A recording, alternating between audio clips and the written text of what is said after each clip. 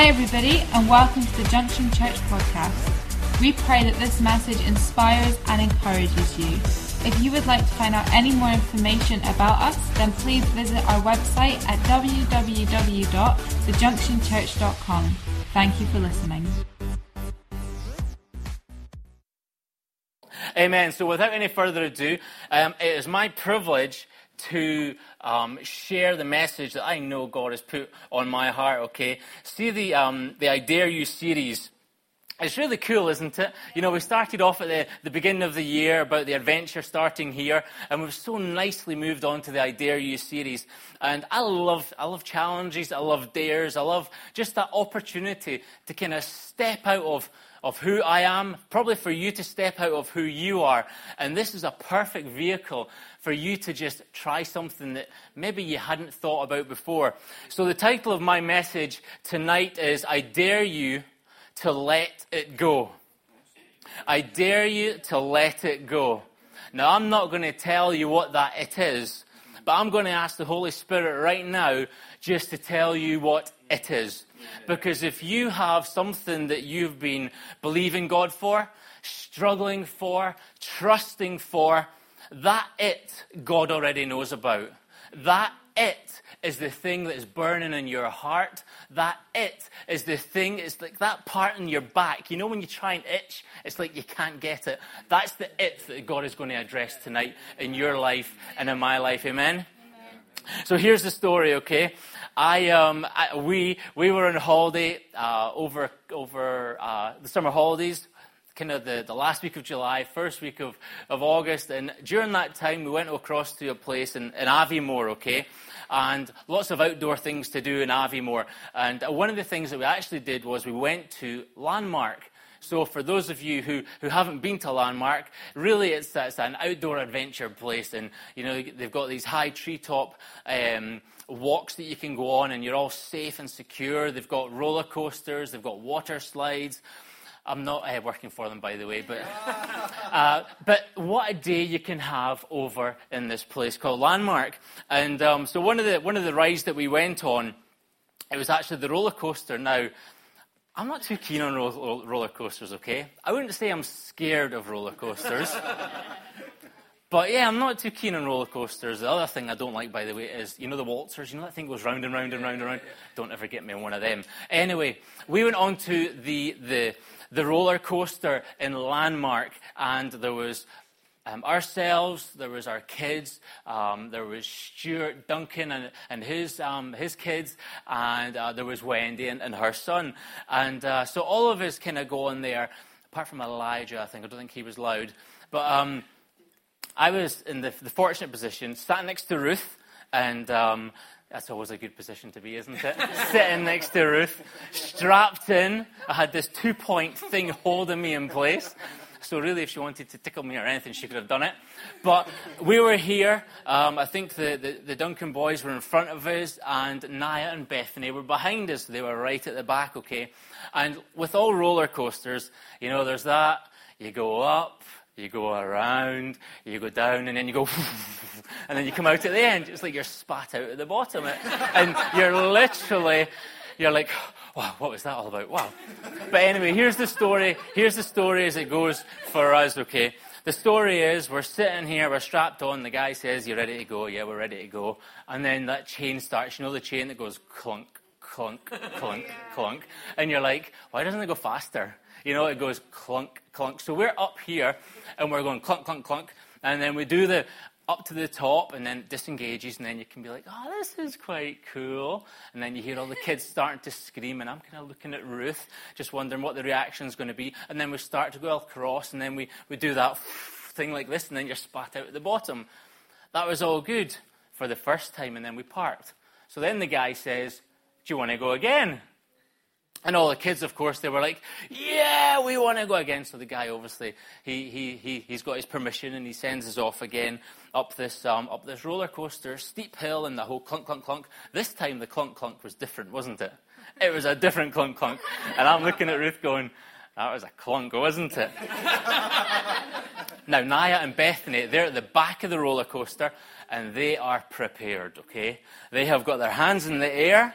They're like this. They're not like me, but I was thinking, okay, I've got my 2-point strap in, it's hydraulically activated, it's manually over protected, and then I'm not thinking about all these forces that are going to be hitting me, the centripetal force and then the centrifugal force, and all of these things. As an engineer, you're going, God, just get me to the bottom. And all the while, Naya and Bethany, they're like this, not worrying about all these forces that could be working on us, not worrying about the 2-point harness that's holding them in place. And honestly, as soon as I seen their wee hands like this, I was like, I am my dad. I've got to copy them. So the first time round, I want to tell you, I didn't do that. Because I never even thought to do it. But the second time round, I thought, I wonder how Naya's getting on. And there she is like this, ready for the roller coaster. Ready for the roller coaster of a ride for her. And again, we get to the top. Again, we go around. Now, this time, it just seems to be a forever age to go and do the... And you can feel all these forces hitting you. And you're looking at the safety strap. Yeah, it's still there. I'm okay. And probably this roller coaster was only about, 25 meters high. Maybe, 20 meters high. But it felt like the Pepsi Max. You know the one down in... where is it, Blackpool or somewhere like this. I want to tell you, those kids, they let go and they were having the time of their life. And that's exactly what we're going to be speaking about tonight, because there's an it in your life and there's an it in my life that when we let go, God can actually come and meet us and answer the desires of our hearts. So I wonder if you've got your Bibles that you'll turn with me to 2 Kings. And it's 2 Kings 4. Speaking here about the Shunammite lady. And starting off in verse 8. And it says, Now it happened one day that Elisha went to Shunem. And that's in Israel, by the way, if you never knew that. Where there was a notable woman. And she persuaded him to eat some food. So it was, as often as he passed by, he would turn in there to eat some food. And she said to her husband, Look now, I know that this is a holy man of God who passes by us regularly. Please let us make a small upper room on the wall, and let us put a bed in there for him. Let us put a bed for him there, and a table and a chair and a lampstand. So it will be, whenever he comes to us, he can turn in there. Now, see, when I read this story, I love the story. I love the story of the Shunammite woman and the son. And hopefully I'm not going to jump ahead of myself in the story, but I'm going to do it in sections tonight, okay? I'm not going to read the whole story. But, when I was preparing, just thinking about what God is saying, in those words, there's 108 words, okay? 108 words. I'm going to tell you some words tonight of a notable woman, okay? Who wants to hear what a notable woman is? A notable woman is worthy of attention.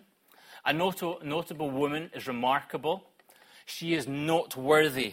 She is remarkable. Say that again. She is outstanding. She is important. She is significant, momentous. She's a headline. She's memorable, she's unforgettable, she's pronounced, she's marked, she's striking, she's glaring, she's obvious, she's impressive, she's uncommon, she's unusual, she's particular, she's special, she's extraordinary, she's exceptional, and she's rare. And that's just a woman. That is just a woman. So here's some of the other things we've spoken about. We know that she's a woman. We heard in the story that she's able to persuade others. Who knows of women who can persuade others? We know that she's discerning because she sensed that it was a man of God. We know that she can cook. And actually, we know that she's a good cook because actually Elijah comes back for more food, doesn't he? So I reckon she's discerning, but she's also a very, very, very good cook. She's submitted because she says to her husband, hey, can we not build somewhere for this man of God to stay? She's perceptive, she's watchful, she's a home builder, and she's considerate and caring. So guys, I want to tell you, if you're looking for a girl out there, you need to find a Shunammite woman, okay? You need to find a notable Shunammite woman. And that means you're going to have to go to Israel, because nowhere else in the world will you see... No, I'm kidding. But here's the story, okay? A notable woman has got a problem. She has got a bit of an issue in that because of her husband, she can't fall pregnant. So here's the thing. That's it that she has the challenge with in her life. You know, that's quite a significant it. She cannot conceive a child through no fault of her own, probably through no fault of her husband, but it's just the way all of that biology stuff, and it just can't happen, okay? God is a God who can answer prayers, amen? God is a God who can hit the mark where no other doctor, no other scientist, no other person can achieve.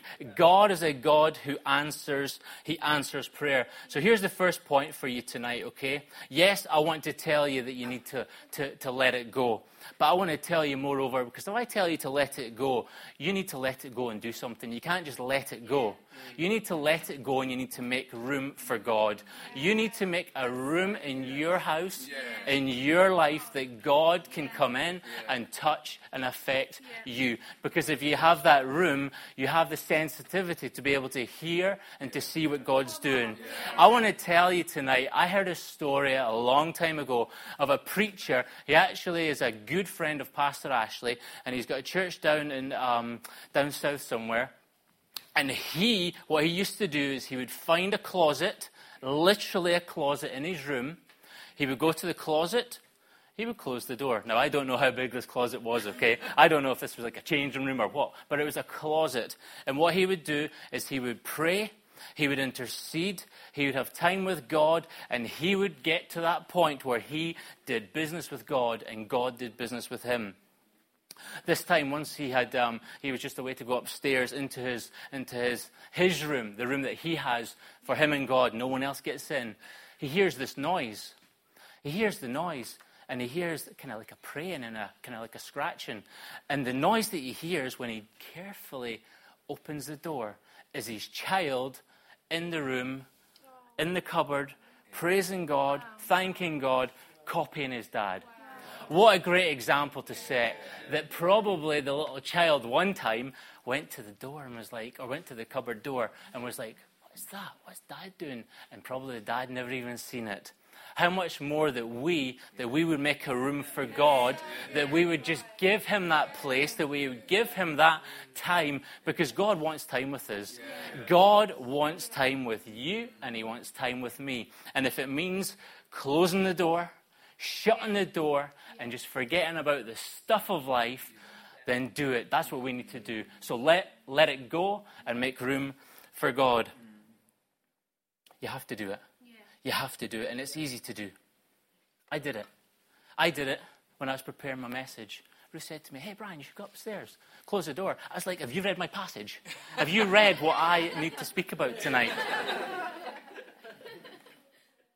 See, that's that notable woman. So the child had obviously seen what the father was doing.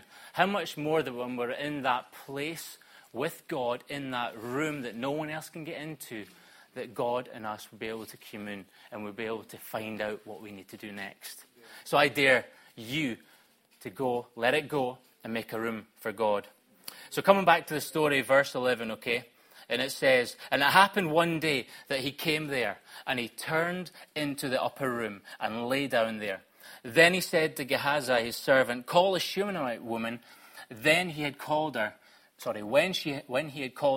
she stood before him, and he said to him, say now to her, look, you have been concerned with us all this care. Look, you have been concerned for us with all this care. What can I do for you? Do you want me to speak on your behalf to the king or to the commander of the army? She answered, I dwell among my own people. So he said, what then is to be done for her? And Gehazi answered, actually, she has no son, and her husband is old. So he said, call her. When he had called her, she stood in the doorway and said, about this time next year, you shall embrace a son. And she said, no, my lord, man of God, do not lie to your maidservant. But the woman conceived and bore a son when the appointed time had come, of which Elisha had told her. And the child grew. Now it happened one day that he went out to his father, to the reapers, and he said to his father, my head, my head. So he said to the servant, carry him to his mother. When he had taken him and brought him to his mother, he sat on her knees till noon and then died. She went up, laid him on the bed of the man of God, shut the door upon him, and went out. It's getting a little bit dramatic now, isn't it? A little bit dramatic. You know, that prayer, that request, give me a son. She then has a son, and he then goes and dies. How awful. And then to know or to have the inclination to take the child. And I reckon she didn't even tell the dad, because we'll come to that later. But she puts the child on the man of God's bed, closes the door, and then she makes plans to go and see the man of God. Do you know there's wisdom in men of God? There's wisdom in listening to what men of God are saying. There's wisdom in taking the time to hear and to see what they recommend. Because when you do it, I want to tell you, you'll succeed.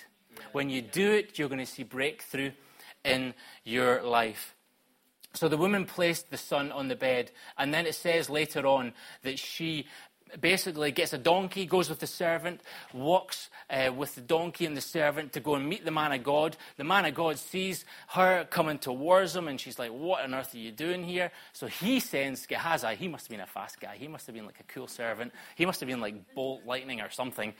And he ran to her and said, like, what are you doing? Why are you chasing after the man of God? And she's like, no, I've got to go and see the man of God. She then goes and sees the man of God. The man of God says, what are you doing here? Do you know what? When you get the ear of a man of God, make sure you know what you want.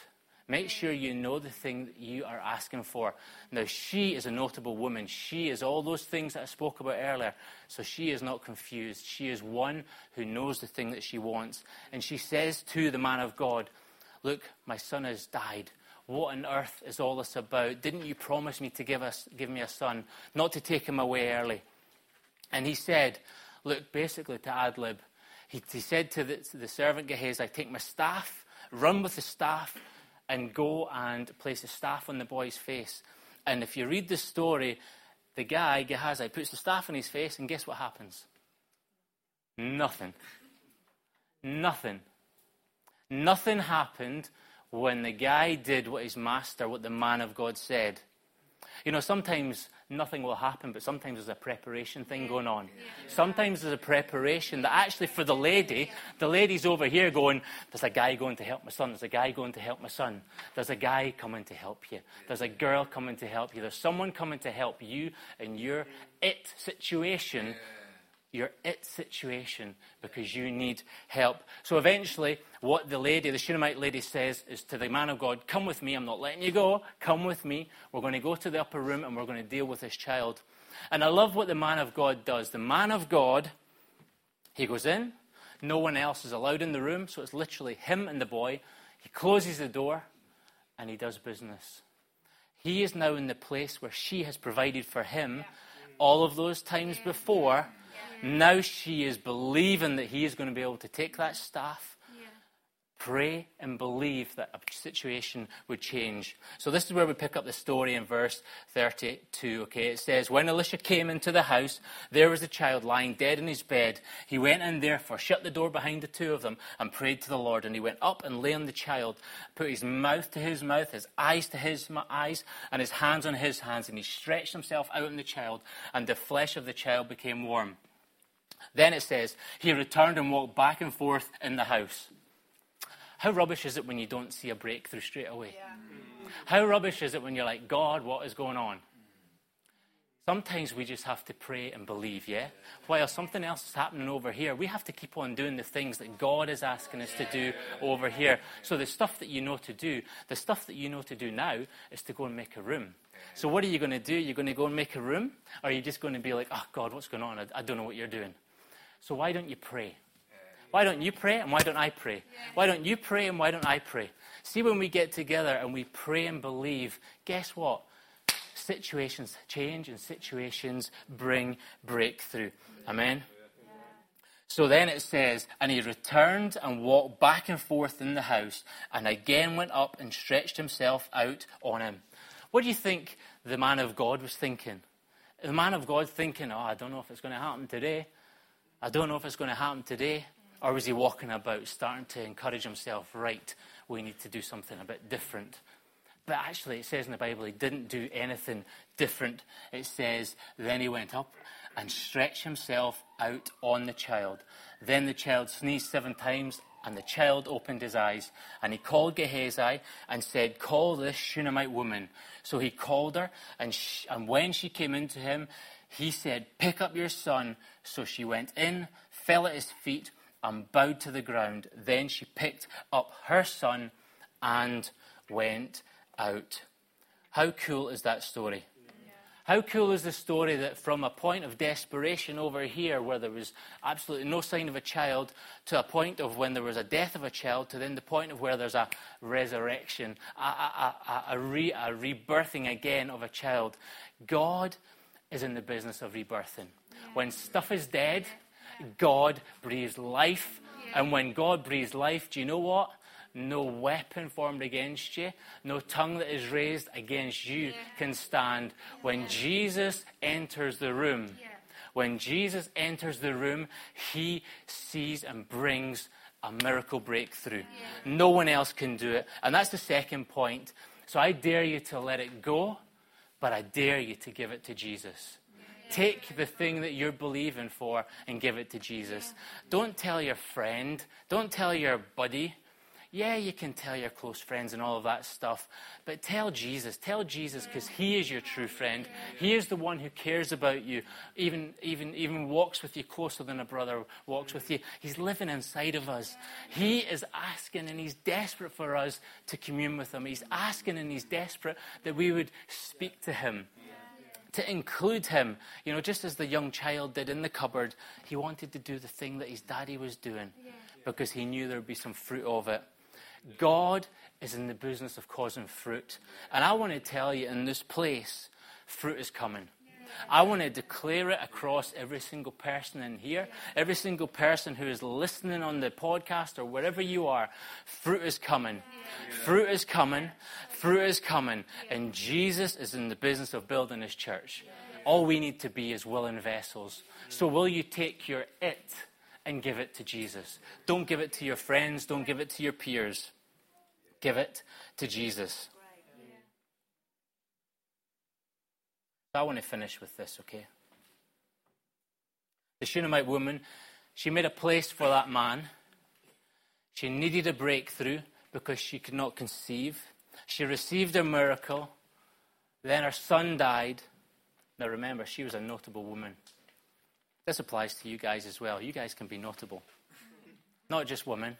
Guys and girls, let's be notable. Let's be ones who are talked about. Let's be ones who make room for God to move in our lives. You know, there's situations in this very room tonight where you need to let go of some stuff. I need to let go of some stuff. And when we started off by opening, you know, I asked the Holy Spirit to reveal to you.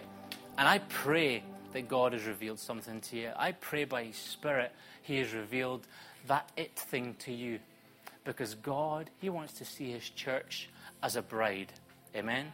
He wants to see his church as a beautiful bride that has been adorned with jewelry, that has been cleansed, that has been purified, that has been washed clean. Because he is a God who is coming for his church. Amen? He is a God who's coming for you. Thanks for listening. If you have any questions or you'd like to find out contact information or service times, then don't forget to visit our website www.thejunctionchurch.com. God bless.